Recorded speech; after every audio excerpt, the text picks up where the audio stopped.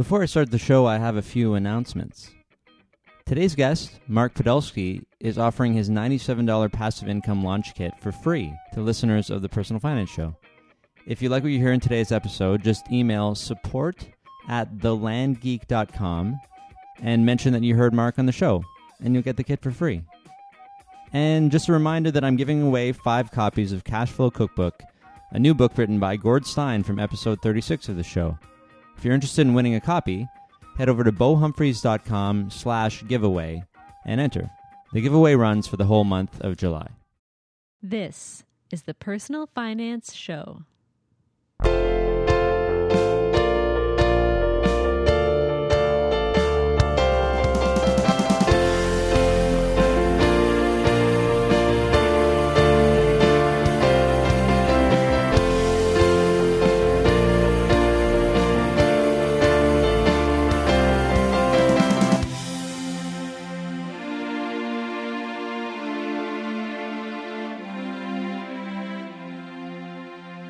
Hi, I'm Bo Humphreys, and this is the Personal Finance Show. Mark Podolsky buys land from people that don't want it and sells it to people who do. He's done this over 5,000 times since he started in 2001, and he averages a 300% return on every deal.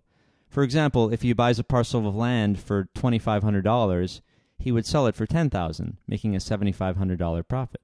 As Mark says, there's billions of acres of raw land, and literally a handful of people in the world doing this. So he launched thelandgeek.com to teach others how to learn the art of engineering geeky systems that create, grow, and protect your cash flow. When I heard about Mark's success in land, I had a few questions, and maybe you're wondering these things too. Who owns land, and why do they want to sell it to Mark? And for so little? Who's buying this land from Mark, and why would they pay 4 times the price? Why don't the buyer and the seller do this directly? Why do they need Mark to be in the middle? These and all the other questions you have about buying and selling raw land will be answered by Mark in this episode. But first, let's hear about Mark's personal finance story.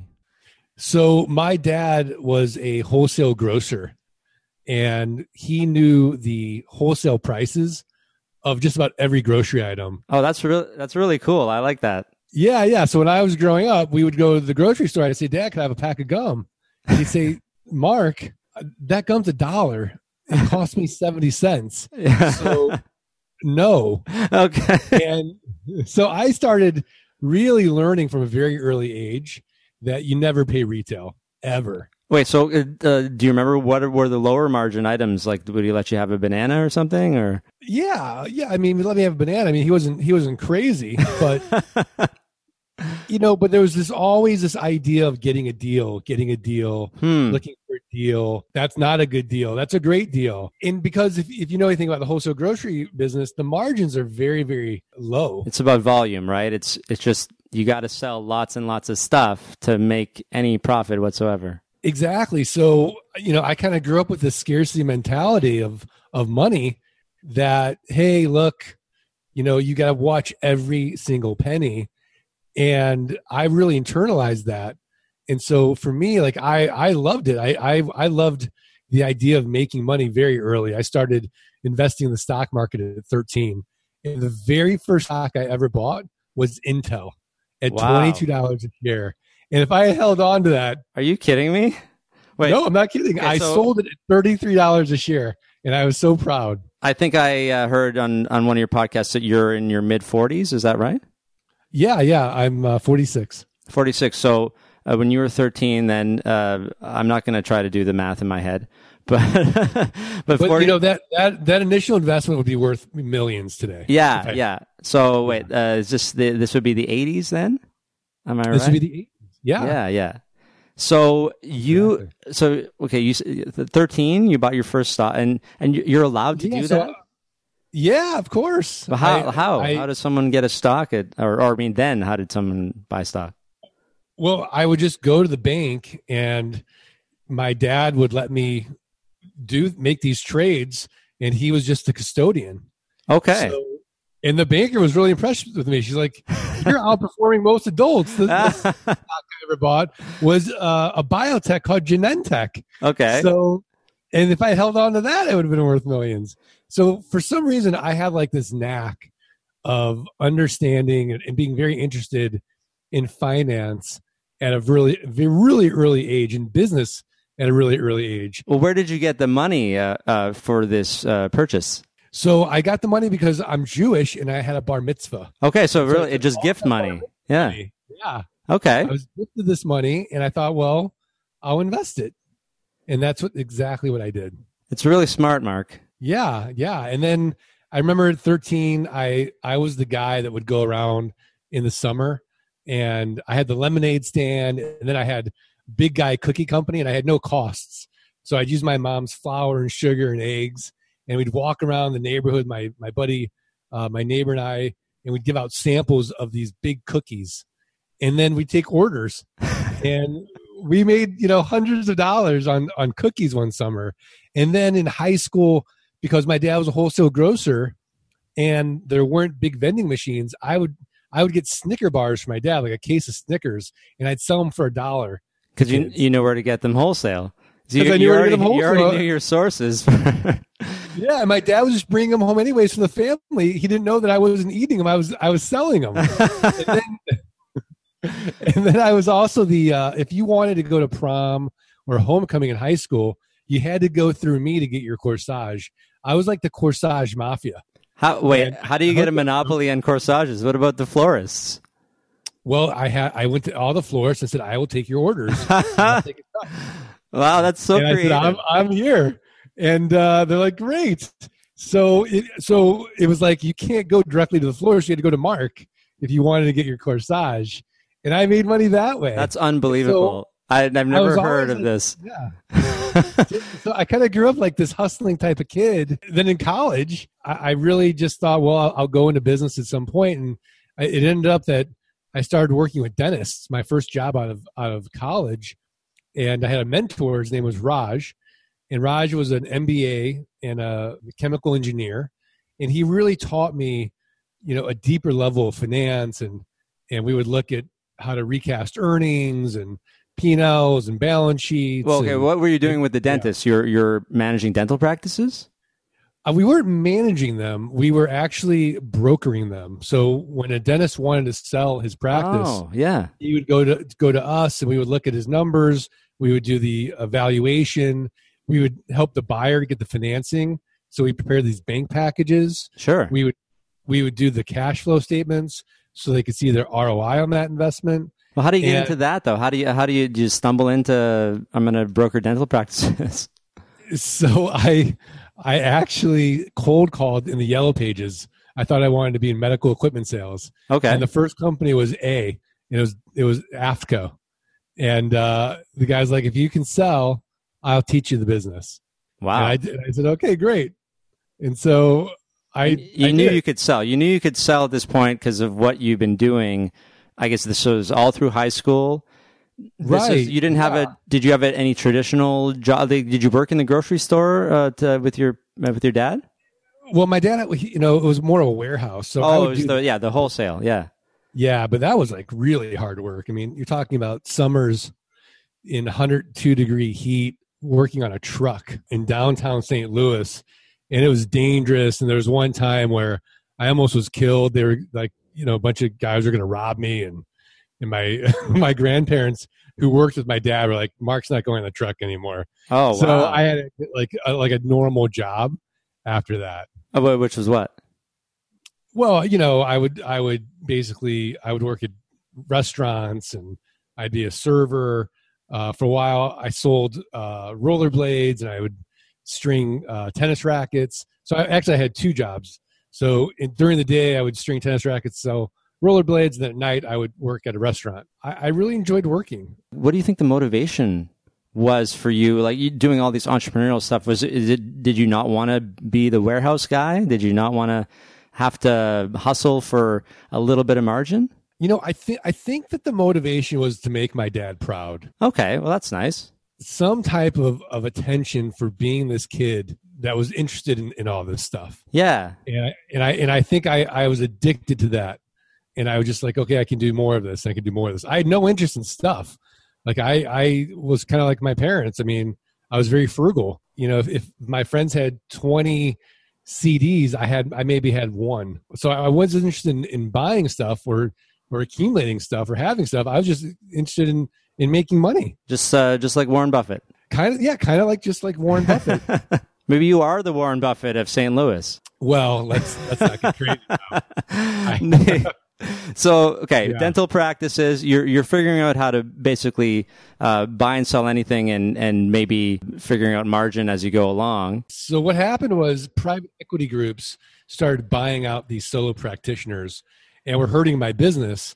And I was getting married at the time, and I could see the writing on the wall, and I wanted to move. And so we moved to Phoenix, Arizona, and I got a job with a company as an investment banker because I had some background in basically mergers and acquisitions. And this was just a larger play. So we were working with mid-market companies, $5 to $500 million in enterprise value. And I absolutely hated it. I was, I had a 45-minute commute to work and back. I was micromanaged. It was long hours. It was high pressure. And it got so bad for me, Bo, that I wouldn't get the Sunday blues anticipating Monday coming around. I'd get the Friday blues anticipating the weekend going by really fast. Oh, yeah, that sucks. On Monday. So, but why was the mergers and acquisitions? I mean, I understand the commute and the micromanagement and stuff, but this wasn't the sales and the hustle that you enjoy?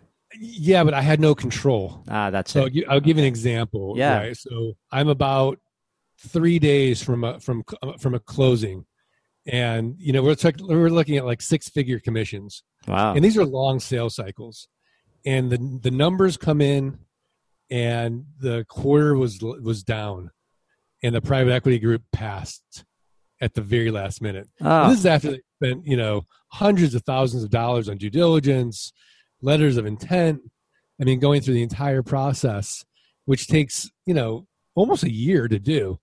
And then at the very last week, the numbers came in down, and they just passed. And you don't get your commission? Nothing. Were you getting paid on a salary basis too, though? Of course. Yeah. But the real money was in the bonus. Yeah. Yeah. For sure. And so that was kind of like, oh, this is not for me. Sounds really disappointing. I need more control. Yeah. Somebody else making the decisions for you in terms of something that huge and something you spend so much time on. If you're going to spend time on something, might as well have control over it, right? No, absolutely. And you got egos and people want perks, and it was just a nutty world, and I really did not enjoy it at all. And there was no sort of higher purpose to it, right? Like I'm waking up every day to make rich people richer. Yeah, I know the feeling. Yeah, that was kind of soulless.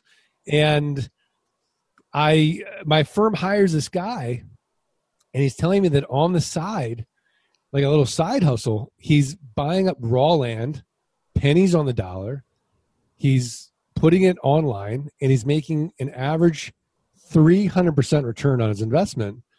So, Bo, I'm looking at companies all day long, and a great company has 15% EBITDA margins or free cash flow. Great company. Yeah, because 15% is a decent return for somebody to invest their money, right? That's not bad Absolutely. At all. Right. Average companies at 10%, and I'm looking at companies all day long less than 10%. So I had $3,000 saved up for car repairs. I go to New Mexico. I do exactly what my buddy says to do. I buy 10 half-acre parcels at an average price of $300 each. I put them online. Sure enough, the next few weeks, they all sell for an average price of $1,200 each. 300%. It worked. Okay. So I took all that money. I went to another auction in Arizona where I lived. Again, this is 2000. There's no one in the room. I'm buying up lots, acreage, and for nothing. And over the next 6 months, I made over $92,000 cash. So I go to my wife. I'm like, honey, I'm going to quit my job, and I'm going to invest in land full time. And she's pregnant, and she says, absolutely not. Yeah. So I said, okay, fine. So I did land investing part-time for about 18 months until the land investing income exceeded the investment banking income. And then I quit, and I've been doing it full-time ever since. I've done over 5,200 land flips. So how much of your time, well, let's step back for a sec. So raw land, what does this mean exactly? Like who wants land and why do they have it in the first place? Like, I just think in my mind, nobody owns lands, the governments or something like that. So somebody owns this land. Right. So, okay. So let me kind of walk you through the model and the way that I sell it, because I consider it the ultimate subscription model. Sure. So essentially you're in Canada, right? Yes. And I go and I say, oh my gosh, Bo Humphreys has 20 acres of land in Texas and he owes $200 in back taxes. So how do you know that? How do you know about my taxes? Because it's public information. Okay. So I get this information from either the treasurer or the county assessor. Okay. So you're advertising to me that you have no emotional attachment to that raw land. You live in Canada, the land's in Texas. And the other thing you're showing me is that you're distressed in some way. Because when we don't value something, we don't pay for it. The $200 is probably nothing, right, compared to the value of the land. And I don't even care enough to pay it off. Exactly. So what I'll do is I'll look at the comparable sales of that 10-acre parcel for the last 12 to 18 months. And I'll see, it's $10,000. And then all I'm going to do is divide by 4. And that gets me what Warren Buffett would call a 300% margin of safety.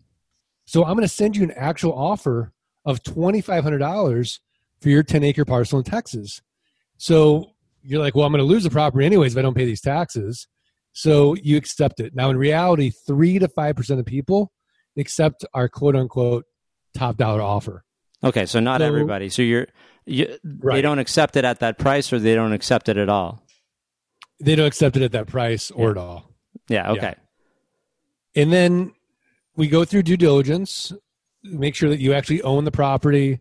The back taxes are only $200. There's no liens or encumbrances. There's no breaks in the chain of title. And all this is actually outsourced to our VA team in the Philippines. They have access to an American title company. It costs us about $11 to do our due diligence. So it's a standard process that they can just repeat. Checklist. Okay. Exactly. So we get the GIS maps, we get the plat maps, we get the Google Earth aerial views, and then we determine, okay, this is a good property to buy. And so I buy it from you for $2,500, and then I have a built-in best buyer to actually buy that property right away from me. Do you know who it is? Well, I listen to your podcast, so I do. All right. It's the neighbors, yeah. Right. So oftentimes the neighbors will buy it. And the way that I'll sell it is I'll get $2,500 as a down payment. Okay. So I'm going to get my capital out. So you get it back right away. Right away, or maybe within 6 months, right?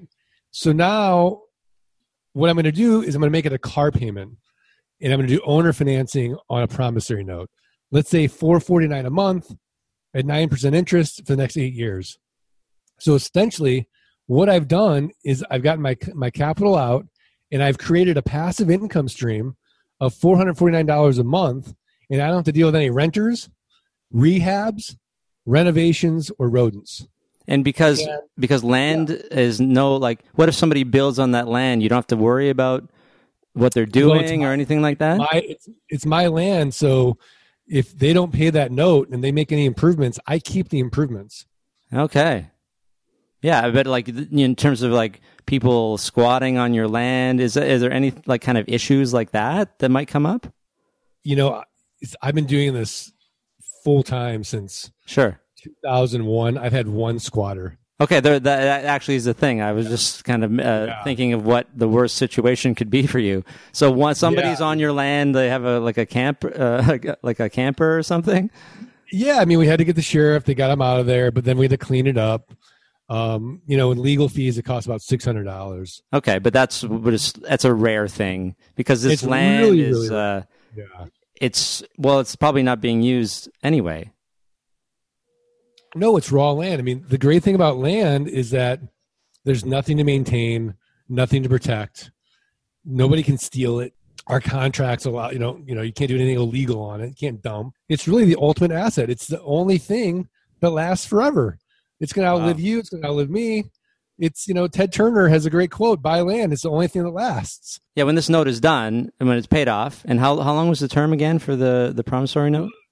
In like 8 years. So we try to make it a car payment. Yeah, and then after that, though, that person owns the land outright, and you're done. Right. But essentially, the game we play is, can we create enough of these land notes where our passive income exceeds our fixed expenses, and we're working because we want to, not because we have to.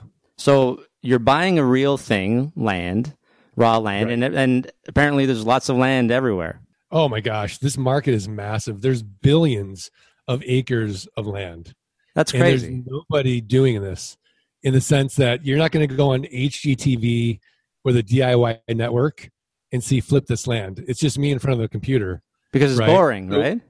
It's super boring. It's like the least sexy, real estate niche there is. If I go to a party and someone asks me what I do, I'm like, I invest in raw land. They're like, oh, nice to meet you. And they go away. Yeah. Right? Like if I said, oh, I flip houses, like, oh, you do? Like, tell me. Like, that's interesting. They get that. but to flip, to sell land is is really boring.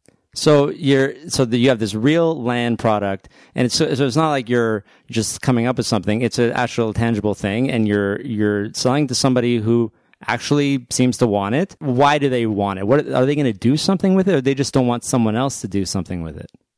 The way that I look at it is, I call it man jewelry, right? Okay. Are you married? Yes. Does your wife have jewelry? Yeah, a little bit. Yeah, I mean, the intrinsic value is what? Like nothing. It just makes her feel good. Right? Yeah, it's not. Yeah, exactly. So, So men buy raw land because it makes them feel good. They own a real asset. It increases their net worth to their banker. They like the idea that they have some place to go to. Like preppers love raw land. Military people love raw land. Essentially there's a pig for every barn, but investors, people that invest in gold and silver, people that want to hedge against inflation, there's all types of reasons. Maybe they just grew up hearing you got to own raw land. And for the longest time, they never could find anything they could afford. And here I come around and I give them an affordable piece of raw land. I had a guy call me the other day, and all he asked me is, it was a 40-acre parcel in Nevada. He's like, can I shoot guns out there? I said, yeah. He's like, okay. And he bought it. So that was it. That's all they wanted. So I'm guessing that your stats show that it is mostly men who purchase the land. Yeah, I'd say 80% of our customers are men between 30 and 60 years old. Yeah. So I mean, I think I understand the value to someone who just wants something to them for themselves, or especially if it's next door and they're free to do whatever they want on it. I can see the value in that. Yeah. Yeah. No restrictions. It's only limited by their imagination. They can improve it if they want. They can build something. They can build a house on it if they want, right? Yeah. Yeah. They can do whatever you would do with land. Yeah, absolutely. Now, if they want to build a house, they actually have to pay off their note first. Okay, so that's it. A building permit. I think you said that earlier. Yeah, that's actually really a great thing for you. So that's a condition. Absolutely. Is it a condition that you impose, or is that just the standard rule? That's just a standard legal issue in the United States. If you don't own the land outright, you can't build on it. Right. Okay. What about like mining it, or what are they in Texas? They do a lot of fracking. What about that kind of stuff? Yeah, no, you can't do that because I own the land. You can't make any, you can't mine, you can't do anything like that until you own the land. So once it's out of your hands, though, and you don't care because it's fully paid off, then they can do whatever's legal in their jurisdiction with it. Exactly. Yeah. Okay. So you're saying I could do this here in Canada? So we have clients from all over the world that invests in raw land in the United States. Now, if you're going to do it in Canada, you have a few issues. The first issue is going to be your mailing. Well, I guess Canada is not a big a deal, but it could be. So we have a software program that will automate your mailings using an API and a company called lob.com. Okay. So you just upload your mailings into the system. It would send out your mailings. Now, as it comes back, that's not a problem. What the problem is going to occur when you have income. And so the United States says, okay, you as a foreign investor, it's called FIRPTA, FIRPTA. Okay. You are going to have 10% of your gains withheld. Okay, so withholding tax. As withholding tax. Yeah. And then you're still liable for Canadian income tax. Okay, so you pay the withholding tax in the States and whatever your rate of income tax is in Canada. Exactly. Now, with our margins are 300 to 1,000%, so it's really not that big a deal, but it is something that you need to be aware of. Also, some people think, well, if I own U.S. land, it's gonna maybe I'm exempt from paying U.S. Property taxes because I'm not, I don't live here. That's not true. You still are responsible for paying property taxes. And some people think, well, if I'm a foreigner, I own U.S. land, it's going to make it easier to get a green card. Also false. It will not be any easier to get a green card if you own a U.S. asset. So this is because I guess the majority of the land is in the States. Well, do you know of anyone buying land within Canada who's a Canadian? Well, we looked into that model, and because of the frictional costs associated with buying land in Canada, it kills your margins. Okay. So, and there's so much land here, there's no reason to kind of go through that. And you can look up the stuff like the back taxes, and maybe we don't have an open system as much, or... Yeah, I mean, when I looked into it, there's lots of legal issues and fees and lots of frictional costs. Yeah, sounds like Canada. Yeah, it was not great. It was not great. So we're a great country, but the open system that you guys have in terms of this kind of stuff, like access to real estate across all these states and all this land, and just being able to move about. I mean, we can move about in provinces, but you just have, it is the land of opportunity. So we can take advantage of this opportunity. You just have to worry about regular stuff like capital gains tax and withholding, that kind of stuff, or land tax, I guess it would be in Canada. So you started doing this, and eventually you're like, I'm done with work, like with your day job. Okay. So I quit my day job in 2001. Wow. And essentially, from 2001 to 2010, I just made so much money.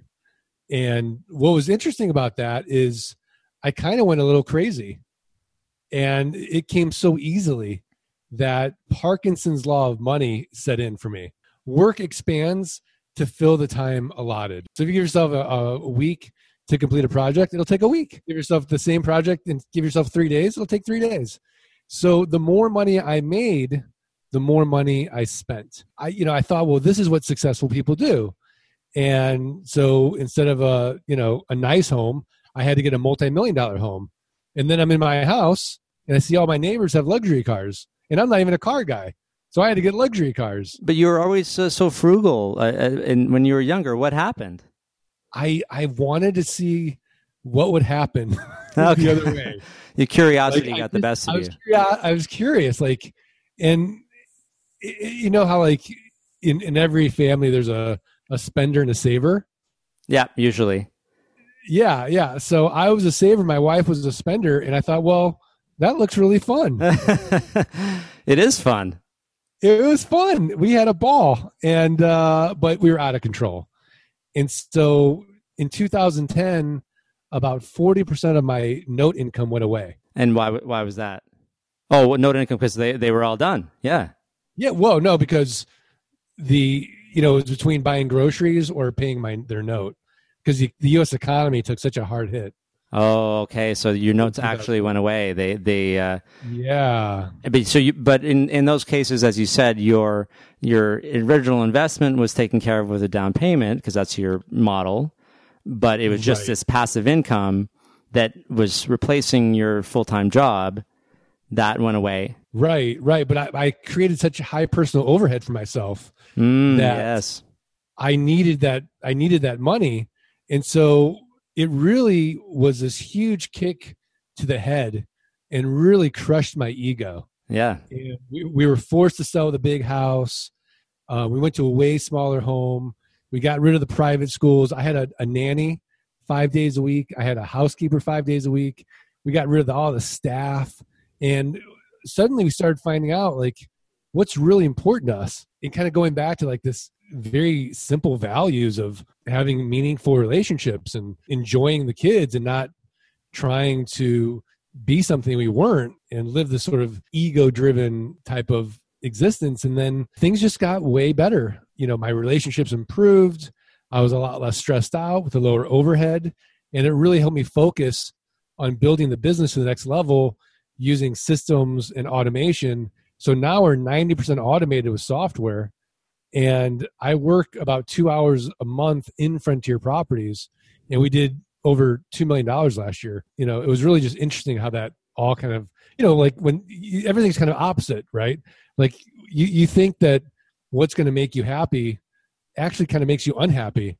And then what you think is going to make you unhappy, sort of like living disciplined and, working hard and doing things challenging, like you end up getting a lot more for it. There's more value to it. There's more right? real value in it, right? Yeah. Like there's self-esteem in it. And that really was sort of an eye opener for me. So the path for you was you figured out you could do this land thing, and then like you would buy a little bit and buy and sell, and then more and more as you got more capital. But as you went on, this started taking up all of your time, and that's what you're saying. Like you just tried to do as much as you could before you realized all of this. Yeah, absolutely. I was just working in the business. I wasn't creating systems or automation. It was just coming in too easily too.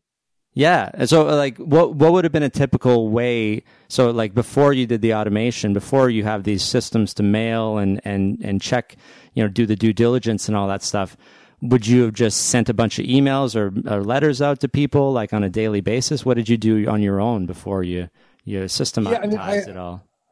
I had a virtual assistant in South Carolina. So Janie was doing my mailings, but I would just basically sort of have these templates for emailing people to make their payments and doing all that. So I had some automation in there and I had some systems, but nothing like what it is today. What about setting up notes? Like how does that, like a lot of this stuff, it's really sounds simple. You have systems going, but a lot of people would be like, well, how do I set up a promissory note? That sounds like way beyond my scope. Yeah. So we actually have a software program that embeds those contracts. Okay. Called geekpay.io.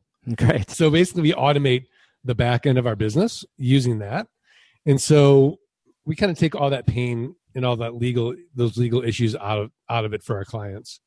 We provide all those contracts. So you basically figured out you knew the system and you figured out how to automate all the bits of it. And so what do you actually have to do yourself now that is not just delegating? What takes up your time? So now I have a weekly meeting with my team. Yep. And I look at the numbers, how many offers went out, how many offers were accepted, how many deals are pending, how many deals are we marketing, and how many deals do we close. And then, my main role is strategy. Like, how do we improve the customer service? How do we improve the customer experience? What are some other marketing channels? Always thinking and asking myself the question, well, if everything's going to change, what's not going to change? And kind of sticking to these simple sort of metrics like, well, I think in my business, the things that aren't going to change is everybody's always going to want a good deal and everybody's always going to want a real asset like land. Mm-hmm. So if that continues, then, this business really has, it's a strong, long-term business. So because when I first started, I was scared. I'm like, this is a lark. There's no way these margins are sustainable. And yet as of today, we're still at 300 to 1,000%.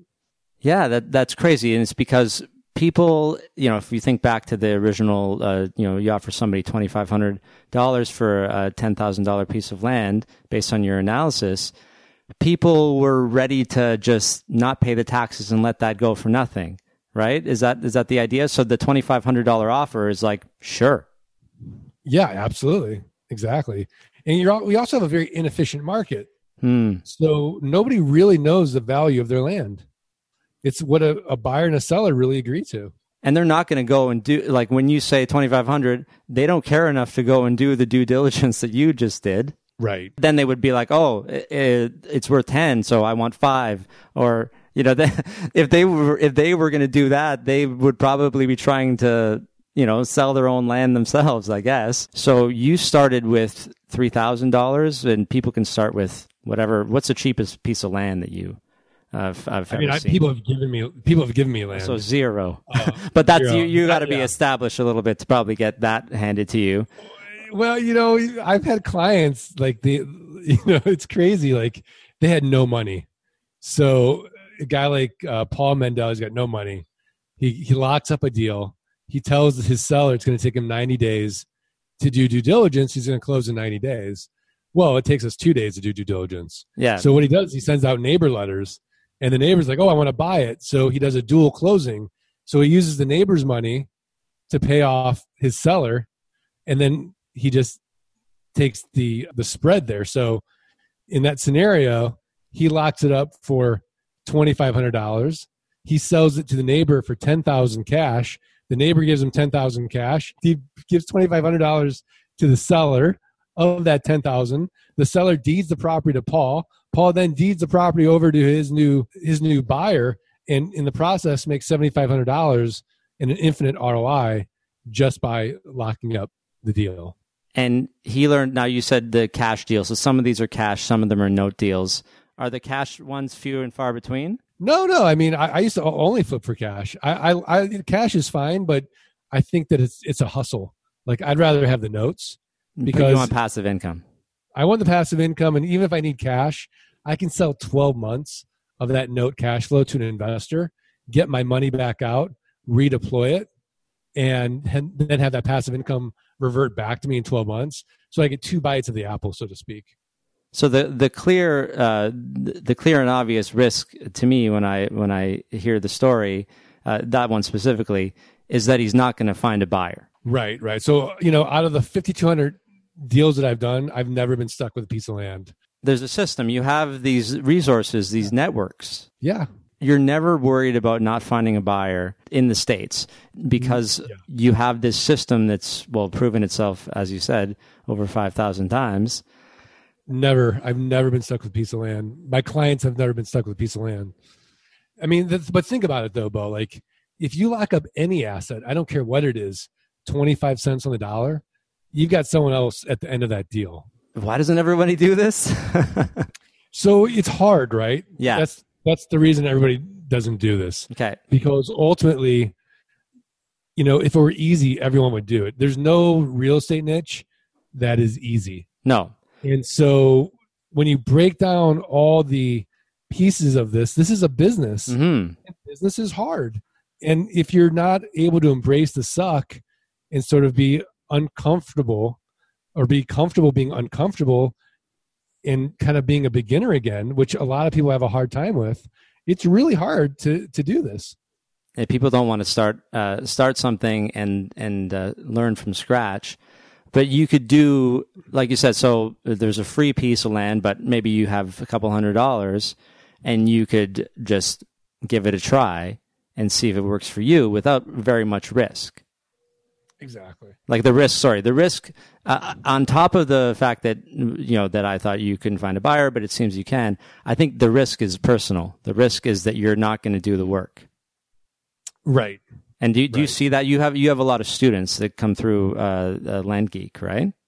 Yeah, I mean our training is really good, so it's not our students, but that do it. It's people that try to do it on their own. I see. Yeah, it's I kind of equate it to climbing Mount Everest. So if you go up there with a Sherpa, you're going to get up there, safely. Yeah. If you go up there by yourself, you could end up dying on the mountain, and that happens a lot. We don't want to ask for help, right? We're like, I can figure this out myself. I can navigate this. Even though Mark's done 5,200, it's not worth paying. Do you have a flat sort of training fee, or is it that you could mention? Yeah, I mean, we have all types of training, everything from free to really high end one-on-one coaching. So we have everything in between, but the best place to start is thelandgeek.com, and people can download for free our passive income blueprint, get their ebook, How to Avoid the 3 Feet of Land Buying Mistakes, and get the podcast delivered each week to their email inbox. And if they want a course on it, we have a $97 passive income launch kit. We'll give it to them for free, Bo, if they just email support@thelandgeek.com and put in the subject line, Bo Humphreys or Bo. Really? Well, that's nice of you. So people can kind of get a good taste for free. Like you can have other investments. If you were looking for something interesting and different, especially if you're in the States, I know some people listening are in the States. It's not all Canadians. You can basically just follow Mark's lead, right? You're setting. Why are you sharing all this information with everybody? Why don't you keep it all for yourself? That's exactly what my wife said after I started. Yeah, exactly. She's like, you're creating your own competition. And so I said, well, let's do the math. Yeah. So there's billions of acres of raw land and literally a handful of people in the world doing this. You, me, a million people could come in this niche. We're all going to run out of money before we run out of deal flow. And so I said to her, look, if it ever comes to the point where a seller calls me and says, Mark, I got your offer, but I got 3 others just like it, and yours is the lowest, I'll stop teaching people. Okay. And it happened. So, and the other thing about teaching is that it's so gratifying. Almost on a daily basis, I get so much gratitude for, hey, you helped me retire my spouse. Hey, I was able to quit my job today. Hey, we're traveling around the world doing this business now. We quit our jobs. Thank you so much. Thank you. I mean, it's really like I can now die in peace. It's so nice. Yeah, exactly. And that's the thing. You're creating this passive income for yourself as well. In addition to the land, now you can have the students and the course fees and stuff too. Something that you are sharing your knowledge, but it's not for everybody. That's. I mean, obviously, everybody would do this. Like you said, it's work. But if you're willing to put in the work, just give it a try and see if it's something that you might like. And if it's not for you, it's not for you, but it might be. If you're especially if you're not happy with what you're doing, or you have other investments, but you're looking for something to be more active. Yeah. I mean, I would say that, first of all, there's nothing completely passive, right? Even if you, of course. Yeah. Like you got to figure out a way to maximize that capital. I mean, that takes work. So, essentially I think that when it comes to creating a passive income stream, there's really nothing better. It's got a low cost of entry. You don't have anything physical, and you've got a built-in, pain for the buyer to keep on paying you. And it's a sort of a set it and forget it type of system until they pay off their note. Well, it sounds like a really cool option, and it's something I didn't know about at all until I started listening to your podcast and heard about the system, and I think a lot of people still don't know about it, right? So you're going to keep telling them. Yeah, absolutely. So thelandgeek.com and thelandgeek.com. And you go sign up and then send the email to support@thelandgeek.com with my name. Or say that you heard about Mark and the Land Geek on the podcast, and you get that free $97 course. Exactly. Well, that's very generous of you, Mark, and I really appreciate you coming on the show. So thanks so much. Thanks, Bo. I really appreciate it. If you like this episode, please subscribe to the podcast on Apple Podcasts or wherever you get your podcasts. It would mean a lot to me, and it only takes a few seconds. Thanks so much for listening to this episode of The Personal Finance Show. Next week's guest will be Paul Gilbo, co-founder and lead software developer at Perfect.com.